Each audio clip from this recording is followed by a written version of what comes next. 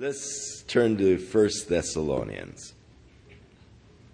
Paul the Apostle, on his second missionary journey, had taken Silas with him, who was commended by the church in Jerusalem as one of the leaders. When they got to Derbe, Timothy joined their evangelistic team. As they journeyed on, they came to Troas. And Paul's desire was to go to Bithynia, but the Spirit forbade him. And there in Troas, as Paul was sick, he had a vision. And there was a man of Macedonia calling him to come and help. And so Paul immediately got a ship, crossed the Aegean, and came to Macedonia, the area of Philippi, at which point Luke joined Paul's team. Whether or not Luke was the man that Paul saw in his vision, we do not know. It is quite possible that it was Luke that Paul saw. Nonetheless, they came to Philippi and they began to share Jesus Christ there in Philippi by the river with ladies who would go there for prayer. And a lady who was a merchant, whose name was Lydia, was converted along with many others. There was a young girl in the area of Philippi who was possessed by evil spirits. And Paul, through the power of Jesus Christ, freed her.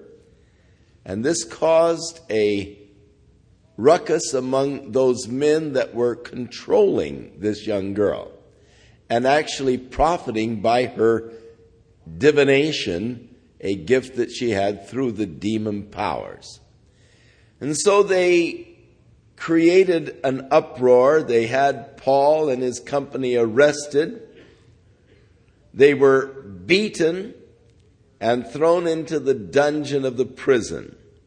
At midnight, an earthquake opened the doors, and the Philippian jailer, when he awoke, finding the doors open, was ready to commit suicide when Paul stopped him, and he came trembling and said, "What must I do to be saved?" And Paul shared the gospel with him. He took Paul home. Paul shared the gospel with his family. And then the magistrates of the city found out that Paul was a Roman citizen, as was Silas. And so they said, "Hey, tell your friends to just get out of town." And Paul said, "Look, they beat us publicly. They made a big public display of the whole thing. Let them come down themselves and deliver us, So Paul forced the issue, and they came down, asked Paul to leave Philippi. So Paul, with Silas, Timothy, and Luke, began to follow the Roman highway south from Philippi. They came through Amphipolis, they passed through Apollonia, and they came to Thessalonica, which was a principal Roman city and is an important city today. In modern Greece, Salonika is the same as the Thessalonica of the Bible. It was here where Paul went into the synagogue and for 3 Sabbath days reasoned with them out of the Scriptures, proving that Jesus was the Messiah. And many of the Jews believed. Some of them did not.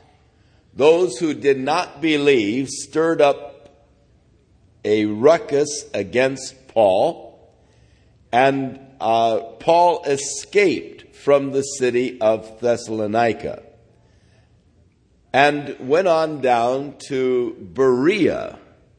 And there they again shared until certain of the Jews who had created the problems in Thessalonica came to Berea. And so Paul went on to Athens. Later, Luke and Silvanus, who is also Silas, and Timothy joined Paul, and they journeyed to Corinth. But Paul was concerned about the believers in Thessalonica. So Paul asked Timothy to go back to Thessalonica to find out how the believers were doing.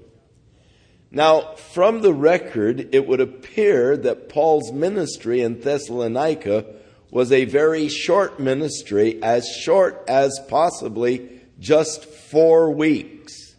As they mentioned, the 3 weeks ministering each Sabbath day for 3 Sabbath days in the synagogue, and then the trouble that was created. And so it would appear that Paul's time there among them was extremely short.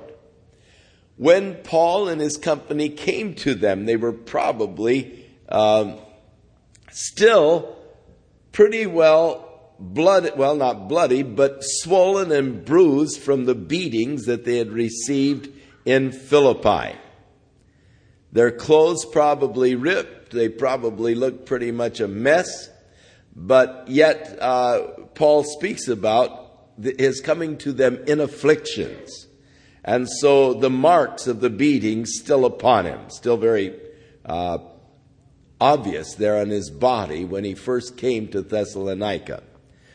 Timothy came back to Thessalonica to find the welfare of the church, found it in good health, found them really going on in the Lord,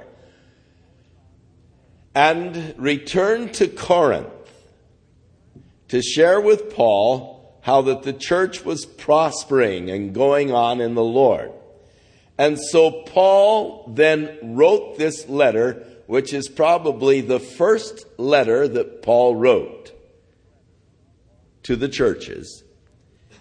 He wrote from Corinth back to Thessalonica this first epistle, as he seeks to correct some of the misconceptions that had arisen. Now, the interesting thing to me is that from the gist of this letter of Paul, one of the most important truths that Paul had emphasized in that very short ministry was that of the coming again of Jesus Christ.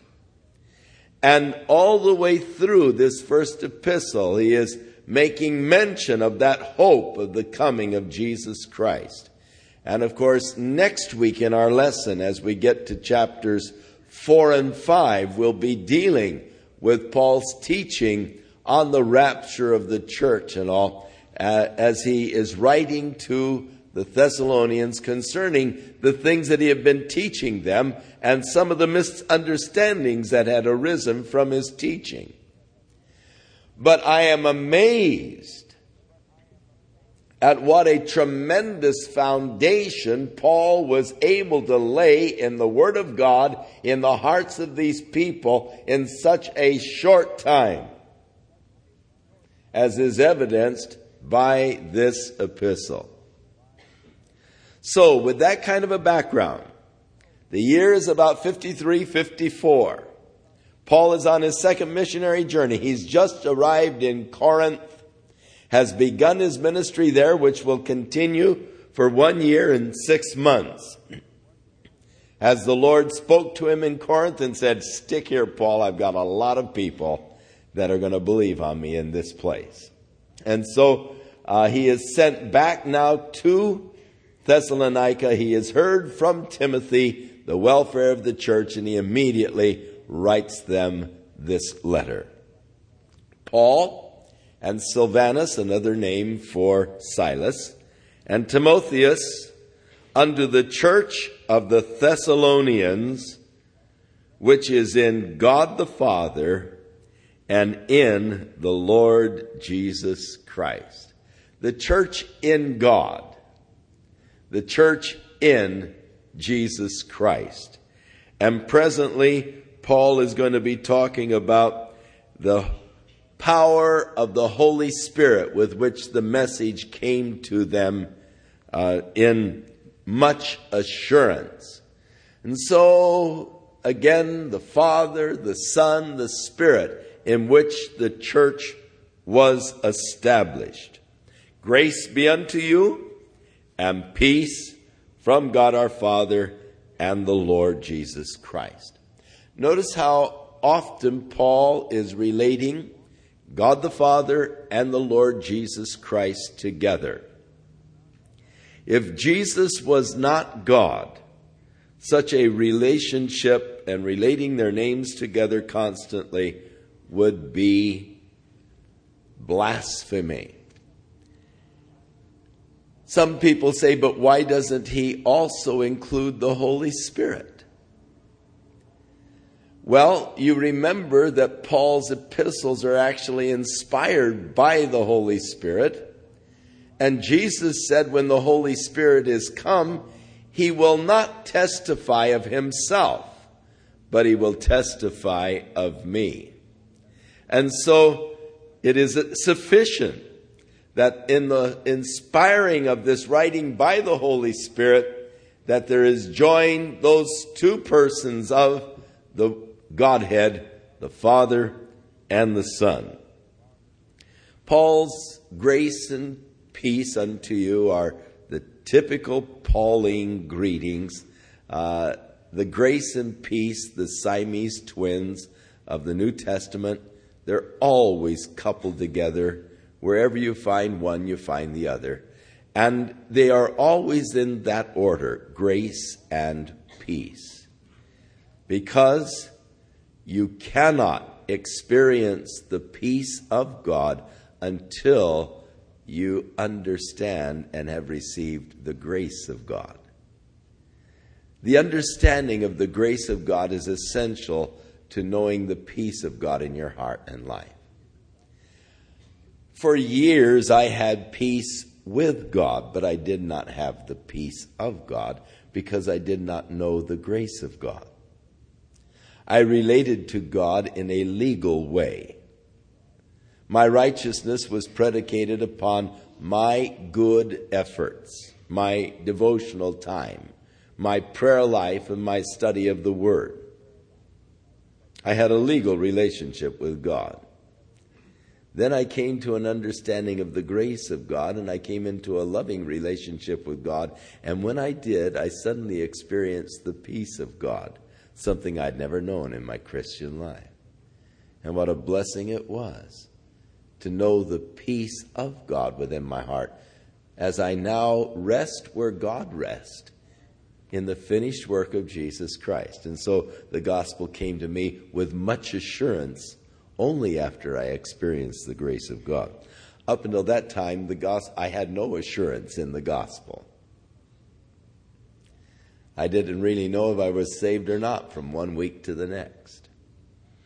But the much assurance came with the grace. So we give thanks unto God always for you all, making mention of you in our prayers. And again, how Paul does refer to his prayer life in each of his epistles. Paul was a man of prayer. As we look at the men that God has used in the New Testament, those men that were used mightily of God, we find that there are certain things that are endemic to all of them. And one is that they were men of prayer. If you want God to really use your life, it is necessary that you be in close communion with God. And prayer, of course, is that means by which we remain in close touch with Him. Prayer is not a monologue, though so often we make it such. But prayer should always be a dialogue. In fact, as the years have passed, I have spent more time in the listening side of prayer than I have the talking side of prayer. When I first started my communication with God, I did all the talking, very little listening. But as years went by and my relationship with God grew, I did less talking and more listening. For I am convinced that what God has to say to me is much more important than anything I'd have to say to Him. And so I've learned to listen to God. And I've sought to listen before I speak, in order that God might speak to my heart what is His purpose, His will, His desire in a particular matter, so that I may make that my prayer. Paul, a man of prayer, and thus God used him, making mention of you in our prayers, remembering without ceasing your work of faith, labor of love, and patience of hope. Again, as in Galatians, as in Ephesians, and as in the Corinthian epistles, Paul links these three: faith, hope, love. You remember in 1 Corinthians 13, and now abide these three: faith, hope, love. And so he is constantly relating these three things. First of all, they had the work of faith. If you have true faith, there is that work that is the natural result of faith. And if the faith does not affect your actions, then it is not a true faith. A person with true faith, that faith will affect what they do. It has an effect upon their actions, upon their works. It is producing a work in their life. And so the work of faith. Faith is not a work, but faith does produce a certain result in us, the work of faith. The labor of love. Now, the word labor, as we pointed out to you last Thursday night as we studied this word in the message of Jesus to the church of Ephesus in Revelation 2, the word means to labor to the point of weariness or exhaustion. And only love can bring that kind of labor. And how many times do we see this exemplified in a mother going around the house, laboring to the point of exhaustion, especially when the children are little and there are all those responsibilities. And yet, it's a labor of love, because you look at those beautiful little faces and you don't really think, oh my, I'm so tired and all, that dirty little face, just throw it in bed, and let it go. But you can't help but just go in and get the warm wash rag and the towel and come and wash the hands and wash the face and kiss the cheek, though you're as tired as can be because all that you've done all day long. But that's the labor of love. And how glorious when our love for God is such that we don't really consider the weariness of our own bodies. But as Paul, the love of Christ just constrains me. And that labor of love, and again, that's the only motive that God will really accept. You remember that was the problem of the church in Ephesus. They were laboring, but without love. And that's what the Lord really spoke to them about. And he said, unless you begin to love, unless you return to that first love, I'm going to take the candlestick and move it out of its place. And so the only labor that God really accepts from us is the labor of love. For though I give my body to be burned, sell all I have and bestow on the poor, if I have not love, profits me nothing. The labor of love. And then the patience of hope in our Lord Jesus Christ in the sight of God and the Father. So that patience, learning to wait upon God. Boy, what a time I have with that. I don't know why that should be so difficult, and yet to me, it's one of the most difficult things in my Christian experience to wait upon God.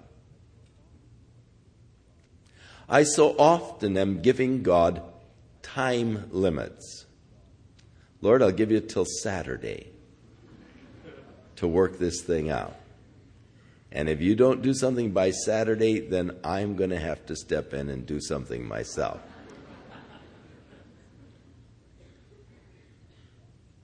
But to just wait upon God.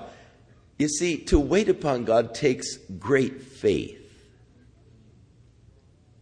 I have to believe that God is in control and that God is working, though I may not see it. How many problems have been created because we didn't wait upon God? How many times with Abraham do we move to take things into our own hands, knowing what God has purposed, knowing what God has planned? God has not done it in the time frame that I feel He ought to do it. And so, Lord, we know you want to do it, but obviously you can't do it without our help. And so we're going to help you out, Lord. And oh my, what problems we create when we step in to help God out. But that's been the problem, I think, through the centuries, is that patience of hope. Just waiting upon God. Waiting upon His time. Waiting on Him to work in His time. Knowing that He is going to work. Confident that God is going to work. Now, there are many exhortations to patience. You have need of patience, we are told in Hebrews, that after you have done the will of God, you might obtain the promise.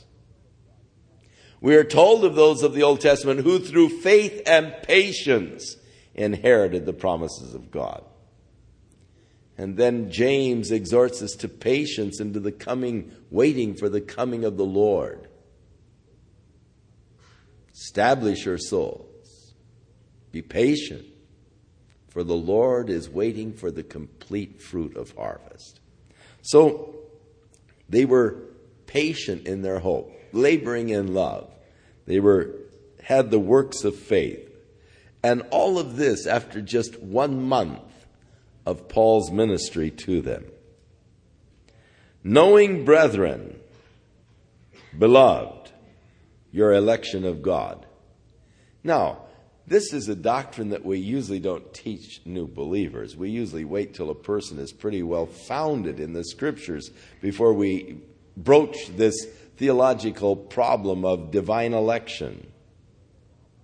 But Paul saw it necessary to teach divine election unto these new believers in Thessalonica. He speaks of them knowing the fact that they were elected by God. People have problem with divine election. They have a problem with God making choices.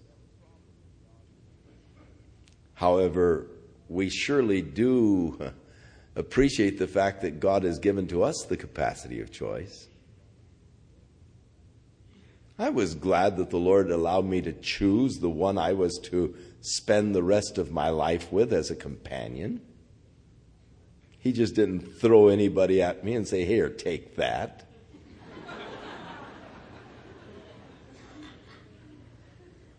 But he allowed me the choice. And he also allowed her the choice when I gave it to her.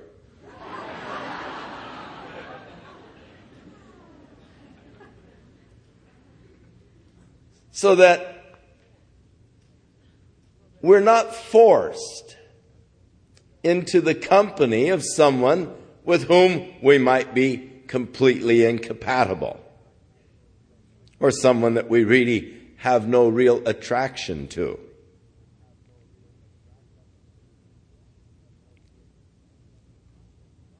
Now, if God has given to us the choice of those whom we are going to have as our companions or associates, why shouldn't God have the right to choose those he wanted to be with? And indeed he has. Now that doesn't trouble me at all. It thrills me that he chose me. And so, knowing that God has elected, Jesus said to his disciples, "You didn't choose me, I chose you, and ordained that you should be my disciples, that you should bring forth fruit, that your fruit should remain. That whatsoever you should ask the Father in my name, he may give it to you. I've chosen you," he said. And so the Scripture does teach divine election. It never teaches divine election apart from the foreknowledge of God. Whom he did foreknow, he did also predestinate that they should be conformed to the image of his Son. And so Paul taught the doctrine of divine election to the church in just a month's time. "For our gospel came not unto you in word only, but also in power, and in the Holy Ghost, and in much assurance." I think that that's probably the weakness of the gospel today, is that so many times we are proclaiming the gospel in word only, and it lacks the power and the work of the Holy Spirit and that assurance with it. Paul, you remember, went from here to Corinth. Later, when he wrote to the Corinthians, he said to them, "And my preaching was not with the enticing words of man's wisdom, but with the demonstration of the Spirit and power." We need more of that kind of preaching, which is a demonstration of the power of God. And so, the word came unto you, not in word only. The gospel came not in word only, but in power, in the Holy Ghost, and in much assurance, as you know what manner of men we were among you for your sake. So what manner of men we were for your sakes. Men ministering through the power of the Spirit. And you became followers of us and of the Lord, having received the word in much affliction with the joy of the Holy Spirit. And so, again, Paul here makes mention of the fact of his probably physical appearance, the beating that he had received at Philippi, and yet they received the word in the joy of the Holy Spirit, so that we were examples to all that believe in Macedonia and in Achaia. For from you sounded out the word of the Lord, not only in Macedonia and Achaia, but also in every place your faith to Godward is spread abroad, so that we need not to speak anything. Marvelous. The church here could not be more than 6 months old. And yet, from them already, the word of the Lord was sounding out to all of the area around them. Their faith toward God was spread abroad. The reputation of their believers there. For they themselves show of us what manner of entering in we had unto you. So just there, it shows with what power the Holy Spirit was working in Paul and those companions of Paul as they came to this church. It was really miraculous that this church should be so effective and yet so young. And it can only be attributed to the fact of the power of the Holy Spirit in the church. What a mistake we make today when we try to relegate this power of the Spirit only to the biblical days. What a mistake we make today when we place such an emphasis upon the enticing words of man's wisdom and seeking to establish people in the faith by just fancy speeches, clever talks. We need the dynamic of the Spirit, that the Word of God might come not just in word only, but in the power and the demonstration of the Spirit of God. And because of that, they turned to God from idols to serve the living and the true God. In Greece, they had many idols. Paul, when he came to Athens, he found his spirit just torn as he looked at this metropolis and saw this city that was wholly given over to idolatry. It just really ripped him up inside to see the idolatry there in Athens. So though he was really trying to, cool things down, he just had, his reception in Europe wasn't with a lot of fanfare. They didn't have the band out to greet him and banners waving, welcome, But in Philippi, he was beaten and kicked out of town. Came to Thessalonica, where he had to leave town, and the people where he was staying got arrested and had to post bail just because they kept Paul. Came to Berea, and he had to leave Berea because of the riots that ensued in his ministry there. So they said, hey, look, we'll stay and help establish this church here in Berea. You, Paul, go on down and get an R&R in Athens, Sort of lay low for a while. Tough sledding here in Greece. So Paul went down to Athens, and seeing a city wholly given over to idolatry, he couldn't just kick back and lie still. His heart was burning, and so he started sharing with the Athenians. They said, well, come on up to Mars Hill, and we're going to, we'll give you your audience up there. You can speak to all of us and share this new religion. For the Athenians spent their whole lives just, arguing and wanting to hear some new thing. So they gave Paul his day there on Mars Hill. And as he began his speech to them, he said, I perceive that you are very religious people, because as I've been going through your city down here, I have noticed all of the gods that you have. And he said, I came across one little altar, and it was inscribed, to the unknown God. I'd like to tell you about that God.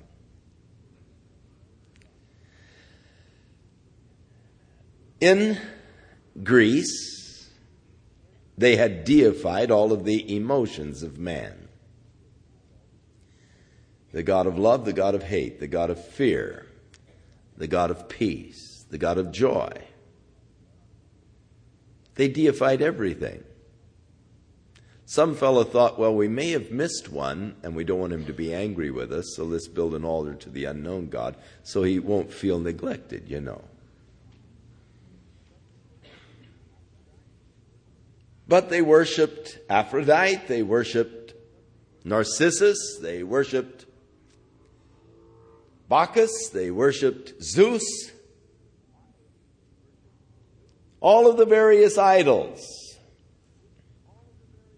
But these people had turned from the idols to worship the true and the living God. We usually think of idolatry as something of a past history of man, or something that is only found in primitive cultures. Not so. We can even find idols in churches, images, statuary. Though it has been specifically forbidden in the Scriptures, yet it does exist.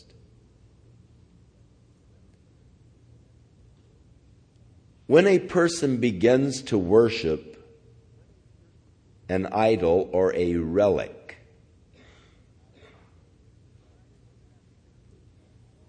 it is a sign that that person has lost the consciousness of God and the presence of God. God oftentimes works through instruments. God worked through the cross to bring our salvation. But then to take splinters of the cross and begin to venerate splinters of the cross showed that the people had lost the truth behind the cross. God used the brass serpent in the wilderness to bring healing to Israel from the bites of these poisonous snakes. But there came a time in the history of Israel when Hezekiah was king that they were worshiping this brass snake. They had kept it. It had become a religious relic, and people were coming and worshiping this brass snake. So that Hezekiah broke the thing, and he said, Nehushtan, it's just a thing of brass, it's not God. But the worship of it indicated the loss of the consciousness of God within their lives, but also a deep desire to experience God again. Now, the idols that they had made to these various passions, or to the various emotions, or various concepts, were more honest than people today. For we still have these as idols within our hearts many times, though we may not have made some little form that we set on a table and put little flowers around and kneel before each morning and light candles before each night. But we can be burning incense in our hearts. There are those today who are worshiping Narcissus. There are those today who are worshiping Aphrodite. Those today who are worshiping Bacchus, Zeus. They just don't have idols except within their hearts.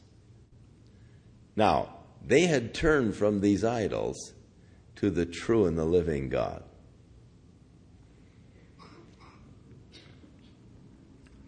And they were waiting for his Son from heaven, whom he raised from the dead, even Jesus, which delivered us from the wrath to come. Now, it is interesting to me that at the end of each of the first 4 chapters, Paul makes reference to the coming again of Jesus Christ. An important part to a person's faith and belief system. For it is really the hope that sustains us. And so the patience of hope, and here he broadens that a bit, as they were waiting for God's Son from heaven, whom he raised from the dead, even Jesus, which delivered us from the wrath to come. How much doctrine is involved in that little statement right there?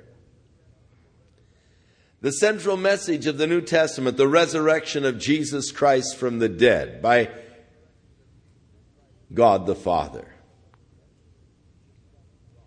and the coming again of Jesus Christ to deliver us from the wrath to come.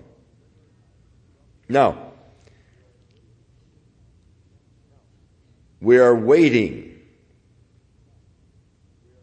for Jesus to deliver us from the wrath to come.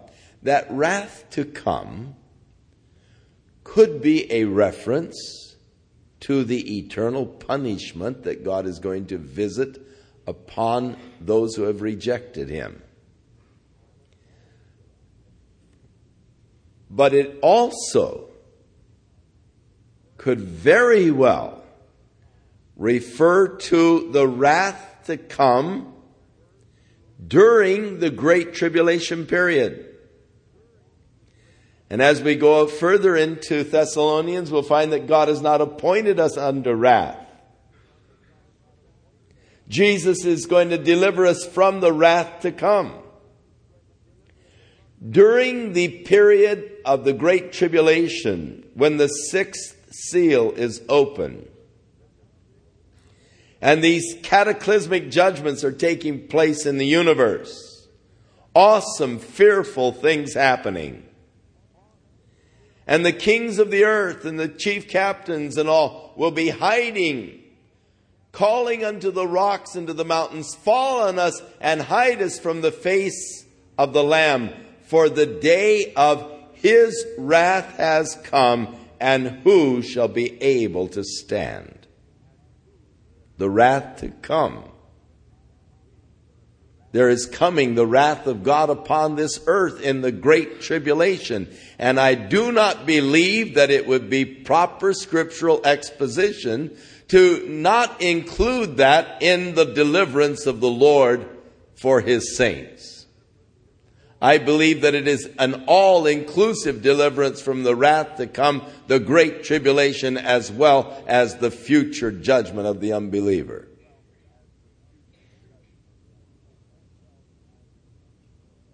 More about that as we move into Revelation on Thursday nights.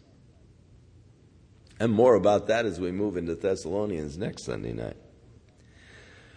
For yourselves, brethren, know our entrance in unto you, that it was not in vain. Now, Paul evidently had quite an entrance to the city of Thessalonica, for he makes reference to it 3 times here in the opening part of this letter.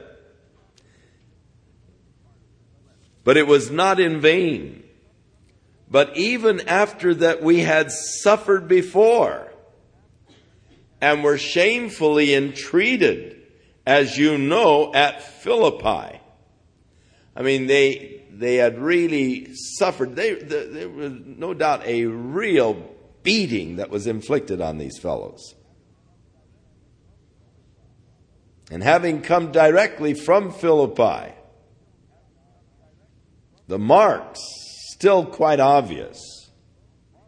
So after we had suffered, were shamefully entreated, as you know, at Philippi, we were bold in our God to speak unto you the gospel of God with much contention, because there was a lot of contention raised by the unbelieving Jews there in Thessalonica against Paul. We are told in the book of Acts that they were contentious because they were envious at the great crowds. By the time the third Sabbath came, the whole town had gathered together to listen to the message that Paul was proclaiming. And the Jews became envious, jealous. And so they then stirred up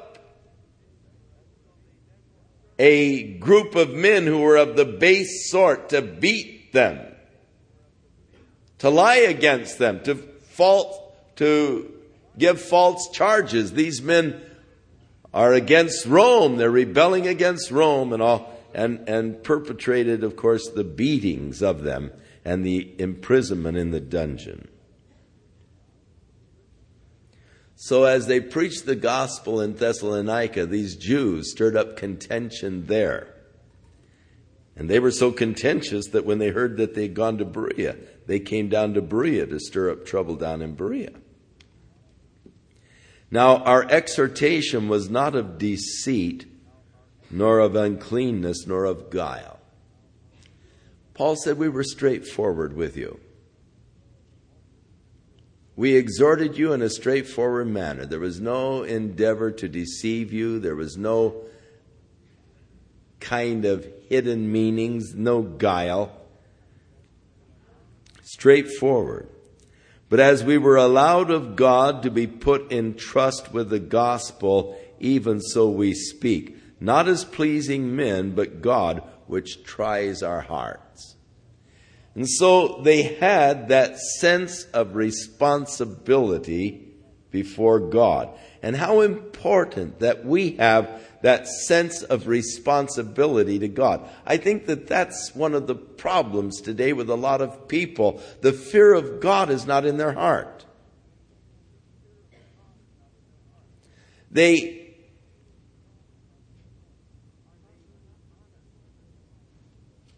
are not really honest before God and before the people. A lot of exaggerations. A lot of deception.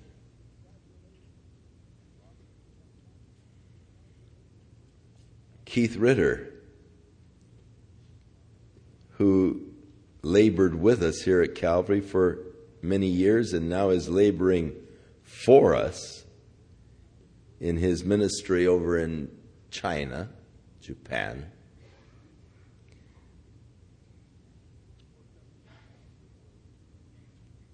Before coming to Calvary was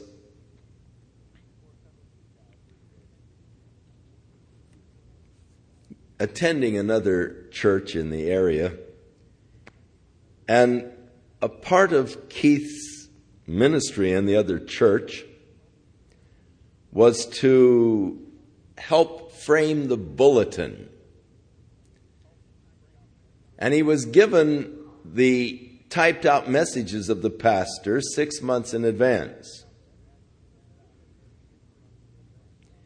And in a message that was to be preached 6 months down the road, the pastor would be using an illustration, and in the illustration would say, last week my secretary came in and said this and this and this, and it was a sermon to be preached 6 months from now.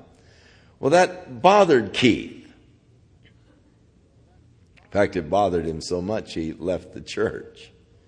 Because there were a lot of illustrations that were not really true, relating of events that really didn't happen, but it made great sermon illustration. Paul said, I didn't have any of that.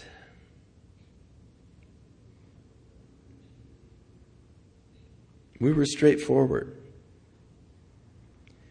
because we know that God tries our hearts. God knows our hearts. That awareness and thus the honesty before God is so important. For neither at any time did we use flattering words, as you know, nor a cloak of covetousness. For God is witness, and they were aware of that fact that God was witness. The fear of God was in their heart, and surely that's what we need today. That we have a true fear of God within our hearts. Nor of men did we seek glory, neither of you, nor yet of others, when we might have been burdensome as the apostles of Christ. We didn't seek your support, though as apostles we could have sought your support, but we didn't. But we were gentle among you, even as a nurse who cherishes her children. And so being affectionately desirous of you, we were willing to have imparted unto you not the gospel of God only, but our own souls, because you were dear unto us. Now, again, we have a beautiful insight into the heart of the apostle here, and no wonder he was so effective. He was clean, he was honest, he was straightforward. He wasn't there to make a buck for himself. He wasn't there to enrich himself or to get glory for himself. He was there because he loved them earnestly with a godly love and wanted to bring them the glorious truth of Jesus Christ, which had transformed his own life.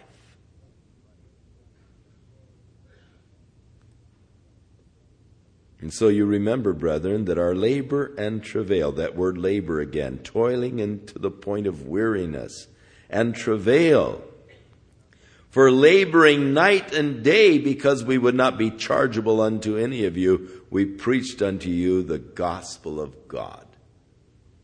So he worked night and day in order that he might provide for his own needs, in order that he might preach to them the gospel of God, so that no one would actually accuse him of being a mercenary. Well, you're just in it, Paul, for the money. You know, you come in and you take a big offering and then you leave town. No way. He labored with his own hands to provide for the needs of his group, that he would not be chargeable to any of them.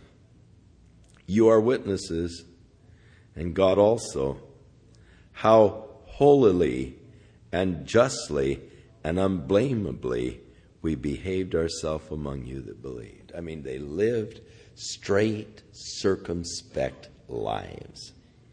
They lived holy lives.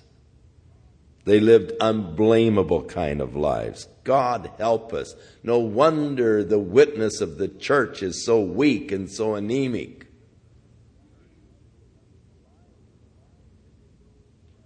Because of the lives of many of those who are out running the circuit, doing such damage. God help us. As you know how we exhorted and comforted and charged every one of you as a father does his children. Paul's ministry, I love it. Here is the insight, really, to the true minister. One who travails and labors among the people. One who is not seeking the glory of the people. One who just is gentle with them as a nurse cherishing her children, and now as a father his children. Teaching, exhorting, comforting, that you would walk worthy of God, who has called you unto his kingdom and glory. In other words, you are a prince, a princess. You're children of the King. Walk worthy of God's kingdom and God's glory. And this beautiful exhortation to them. For this cause also thank we God without ceasing, Because when you received the word of God, which you heard of us, you didn't receive it as the word of men, but as it is in truth the word of God, which effectually works also in you that believe. So they received it as God's word. For ye, brethren, became followers of the churches of God which in Judea are in Christ Jesus. For ye also have suffered like things of your own countrymen, even as they have of the Jews. The church was experiencing persecution in Israel, in Judea. They had already had several persecutions by which the church was scattered. And so here, these in Thessalonica were having problems, even as the church in Jerusalem had had problems, suffering from their own countrymen. Speaking of the church in Jerusalem and of the Jews who both killed the Lord Jesus and their own prophets, and have persecuted us, and please not God, and are contrary to all men. Quite an indictment that Paul makes against the Jews here. They killed the Lord Jesus. They killed their own prophets. They've persecuted us, and they're contrary to all men.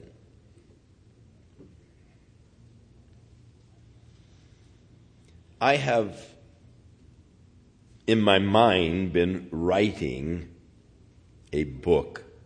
I don't know if it will ever get on paper. But I have been writing a book addressed to the Jewish people, and I was thinking of a title, Do You Always Crucify Those Who Love You?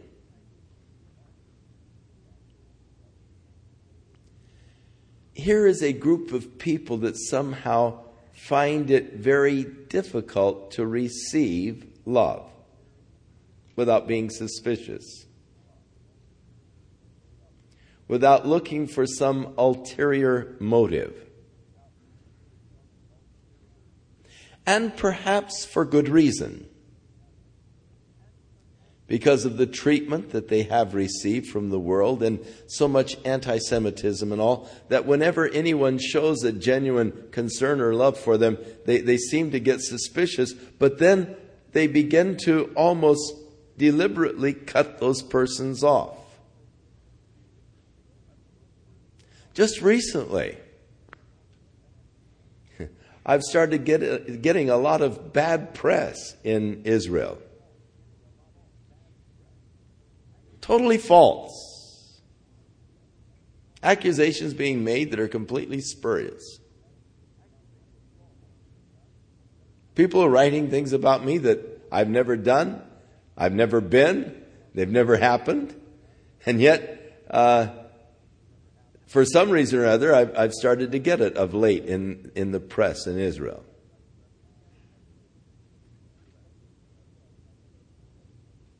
And it's interesting because all I've ever had is a tremendous love for Israel. And yet they always look with suspicion. Why do you love us? Why do you give to us? Why do you support us? And they begin then to interpret all kinds of false motives. Well, you're just trying to get close to us so you can missionize us or convert us. Or you're only doing it, because you're trying to fulfill prophecy and get the Lord to come back. Or, they can't just accept love because, you are God's people and we love you because you're God's people. I personally do not have any great burden to evangelize the Jews any more than I do any other race or group of people. I feel that evangelism of the Jews is something that's totally in God's hands. If He's blinded their eyes, only He can take away the blinding of the eyes of the Jews. So I leave their evangelism to God. I can't undo what God has done. And if blindness has happened in part to Israel until the fullness of the Gentiles be come in,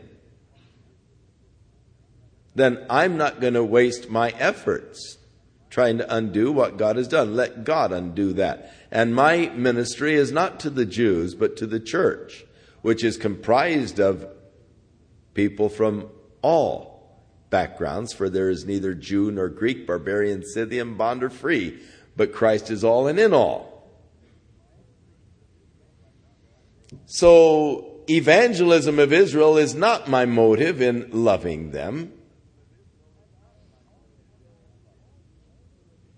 And I am also convinced that as far as prophecy is concerned, it's in God's hands, and He's going to fulfill what He has said He's going to do without my help. I do not have any grandiose concept of myself as, God has chosen me to fulfill His prophecies in these last days. I don't feel like I'm any special instrument of God any more than anybody else who has committed their life to God. And so I don't feel any divine calling to go blow up the Dome of the Rock or anything else, which I've been accused of in the press of late. Supporting the terrorist groups and all who are wanting to blow up the Dome of the Rock and this kind of stuff. And somehow they've got my name in with a bunch of other people's name who I don't really know. They've got me meeting regularly with them, and I didn't even know they met.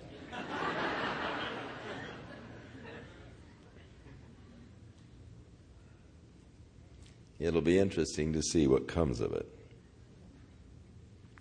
But are contrary to all men, even those that love them. They have difficulty receiving it.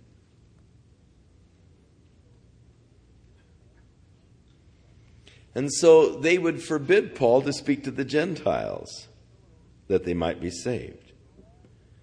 And they fill up their sin always, for the wrath is come upon them to the uttermost.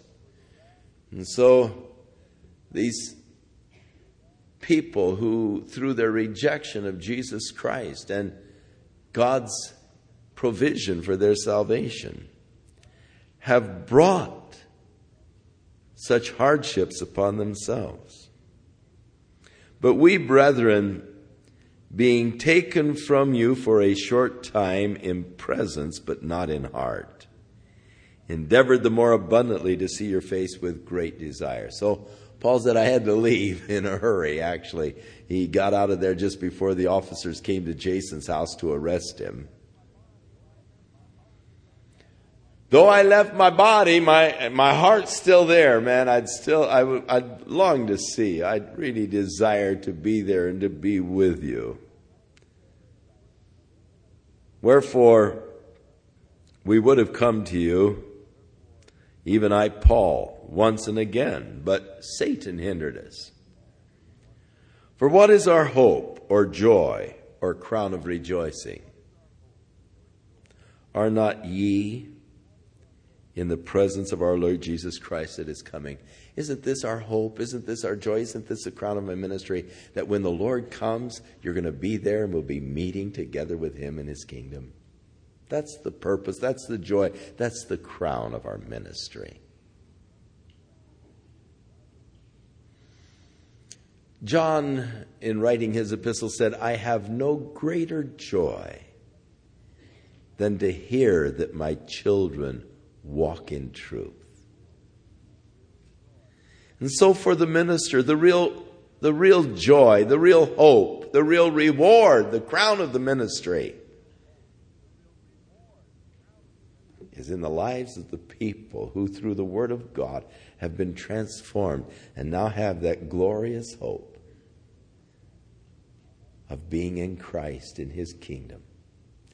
And our joy and crown will be fulfilled when we sit there together before the throne of the Lamb, worshiping together, and we look around and we see those who God brought into our lives that we might impact them with His love and with His truth. And there will be all the reward ever necessary for the ministry. And so Paul said, that's my joy, that's my hope, that's the crown of my ministry.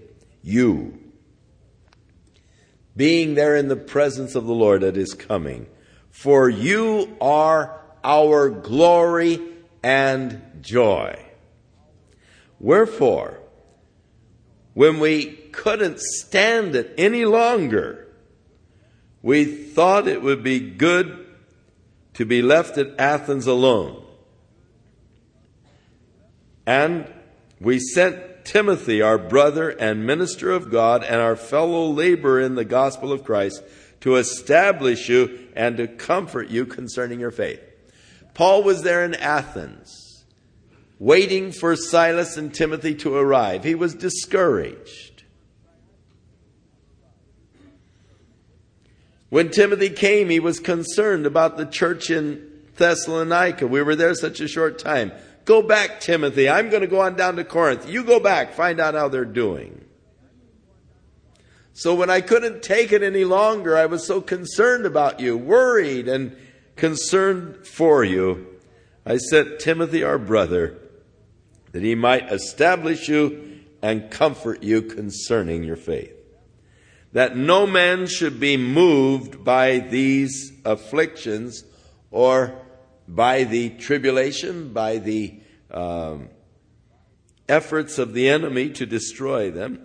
For yourselves know that we were appointed thereunto. In other words, don't be discouraged because I've had such a bad time.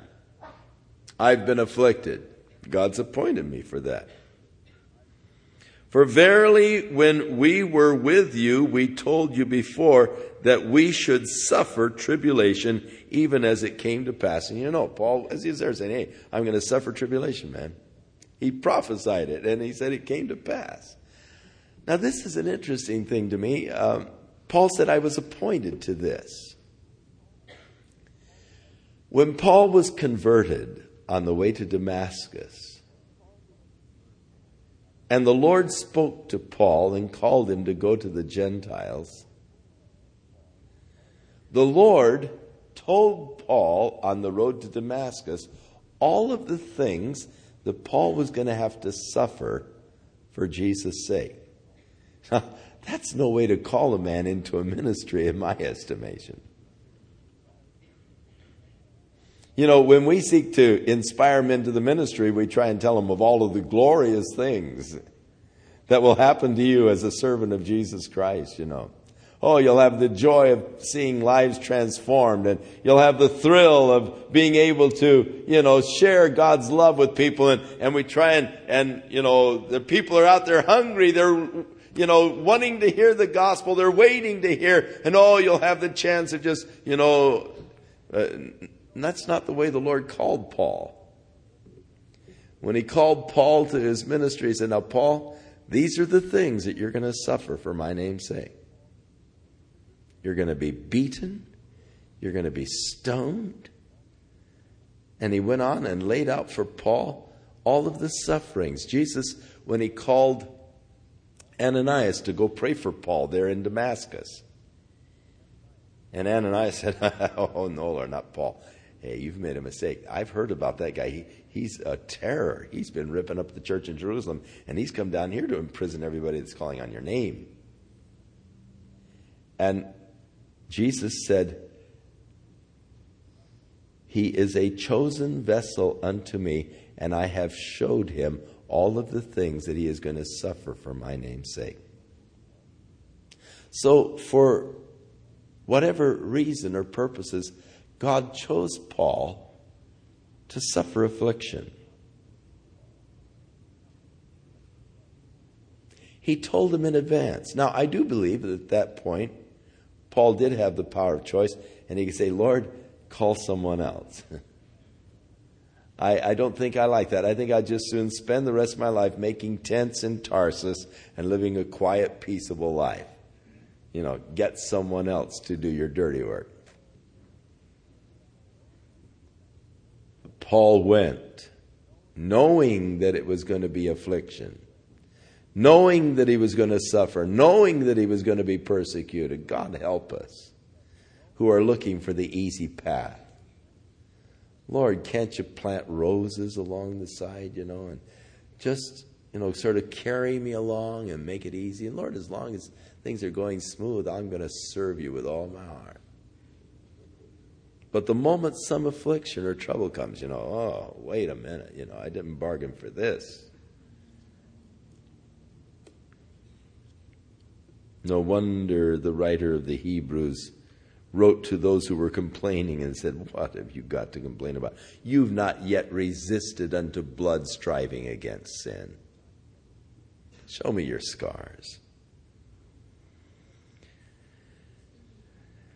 So don't be upset, Paul said, because of the affliction that came. I told you it was going to happen. You remember that. For this cause,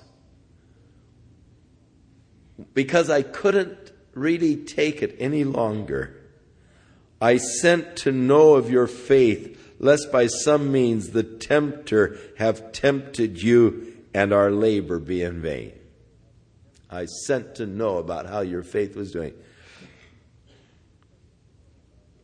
because I didn't want your faith to be in vain by Satan coming in and ripping you off. But now, when Timothy came from you to us, and he brought us the good tidings of your faith and of your love, and that you have good remembrance of us always, desiring greatly to see us, as we also to see you. Therefore, brethren, we were comforted over you in all of our afflictions and the distress by your faith. So when Timothy came to Paul in Corinth and said, oh, Paul, they're going on, they're doing great, and oh, how much they love you, Paul, and how they long to see you, and all. Oh, it was just such an encouragement to Paul's heart, and he was strengthened and encouraged by that. Therefore, brethren, we were comforted over you in all of our affliction and distress by your faith. For now we live, or are satisfied, as long as you stand fast in the Lord. Hey, that's what we're really concerned about. For what thanks can we render to God again for you, for all of the joy wherewith we joy for your sakes before our God? Night and day praying exceedingly, that we might see your face and might perfect that which is lacking in your faith. So Paul was praying night and day for the opportunity of going back and ministering to them again, for he had been with them such a short time, he had not been able to establish them fully in the faith, the understanding of the word. And so I'm praying and seeking God that somehow I might be able to come back and complete my ministry to you. Now God himself and our Father and our Lord Jesus Christ direct our way unto you. Paul's prayer. And the Lord make you to increase and abound in love one toward another and toward all men, even as we do you, to the end that he may establish your hearts unblameable in holiness before God, even our Father, at the coming of our Lord Jesus Christ with all the saints. Again, notice at the end of each chapter, he brings you again to the coming of the Lord Jesus Christ. In chapter 1, they were waiting for God's Son to come from heaven to deliver them from the wrath to come, the great tribulation that was going to come. They were waiting for the Lord to come and deliver them. Chapter 2, the end of the chapter, Paul's joy and reward, crown, was that they might be with him there in the presence of Christ at his coming. Now, in chapter 3, that God would establish their hearts unblameable in holiness, even our Father, at the coming of our Lord Jesus Christ, with all the saints. When Jesus comes, he is coming with the saints, which means that the saints have to be with him before they can come with him. Now, we'll get into this as we move into chapter 4 and we come to the end of chapter 4.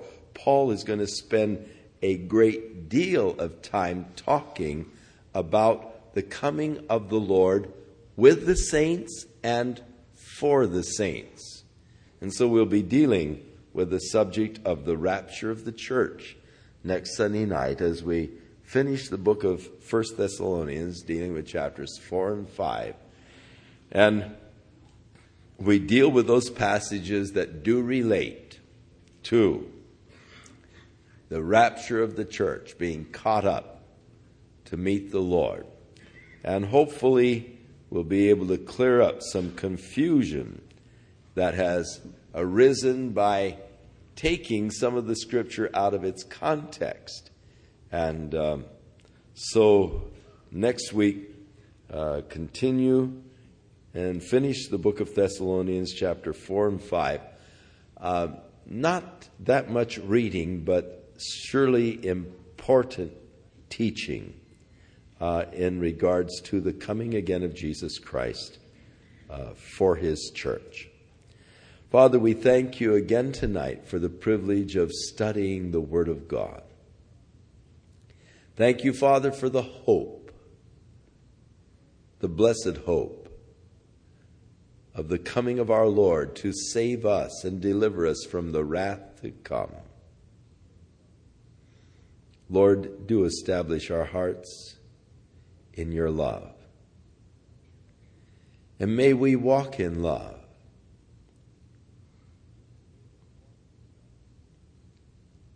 As you would have us to walk, Father.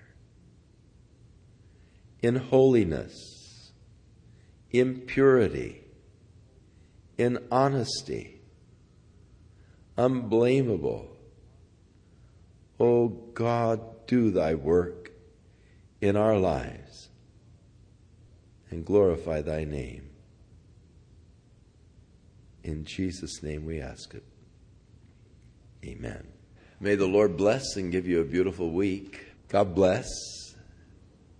God strengthen and fill you with his love in Jesus' name.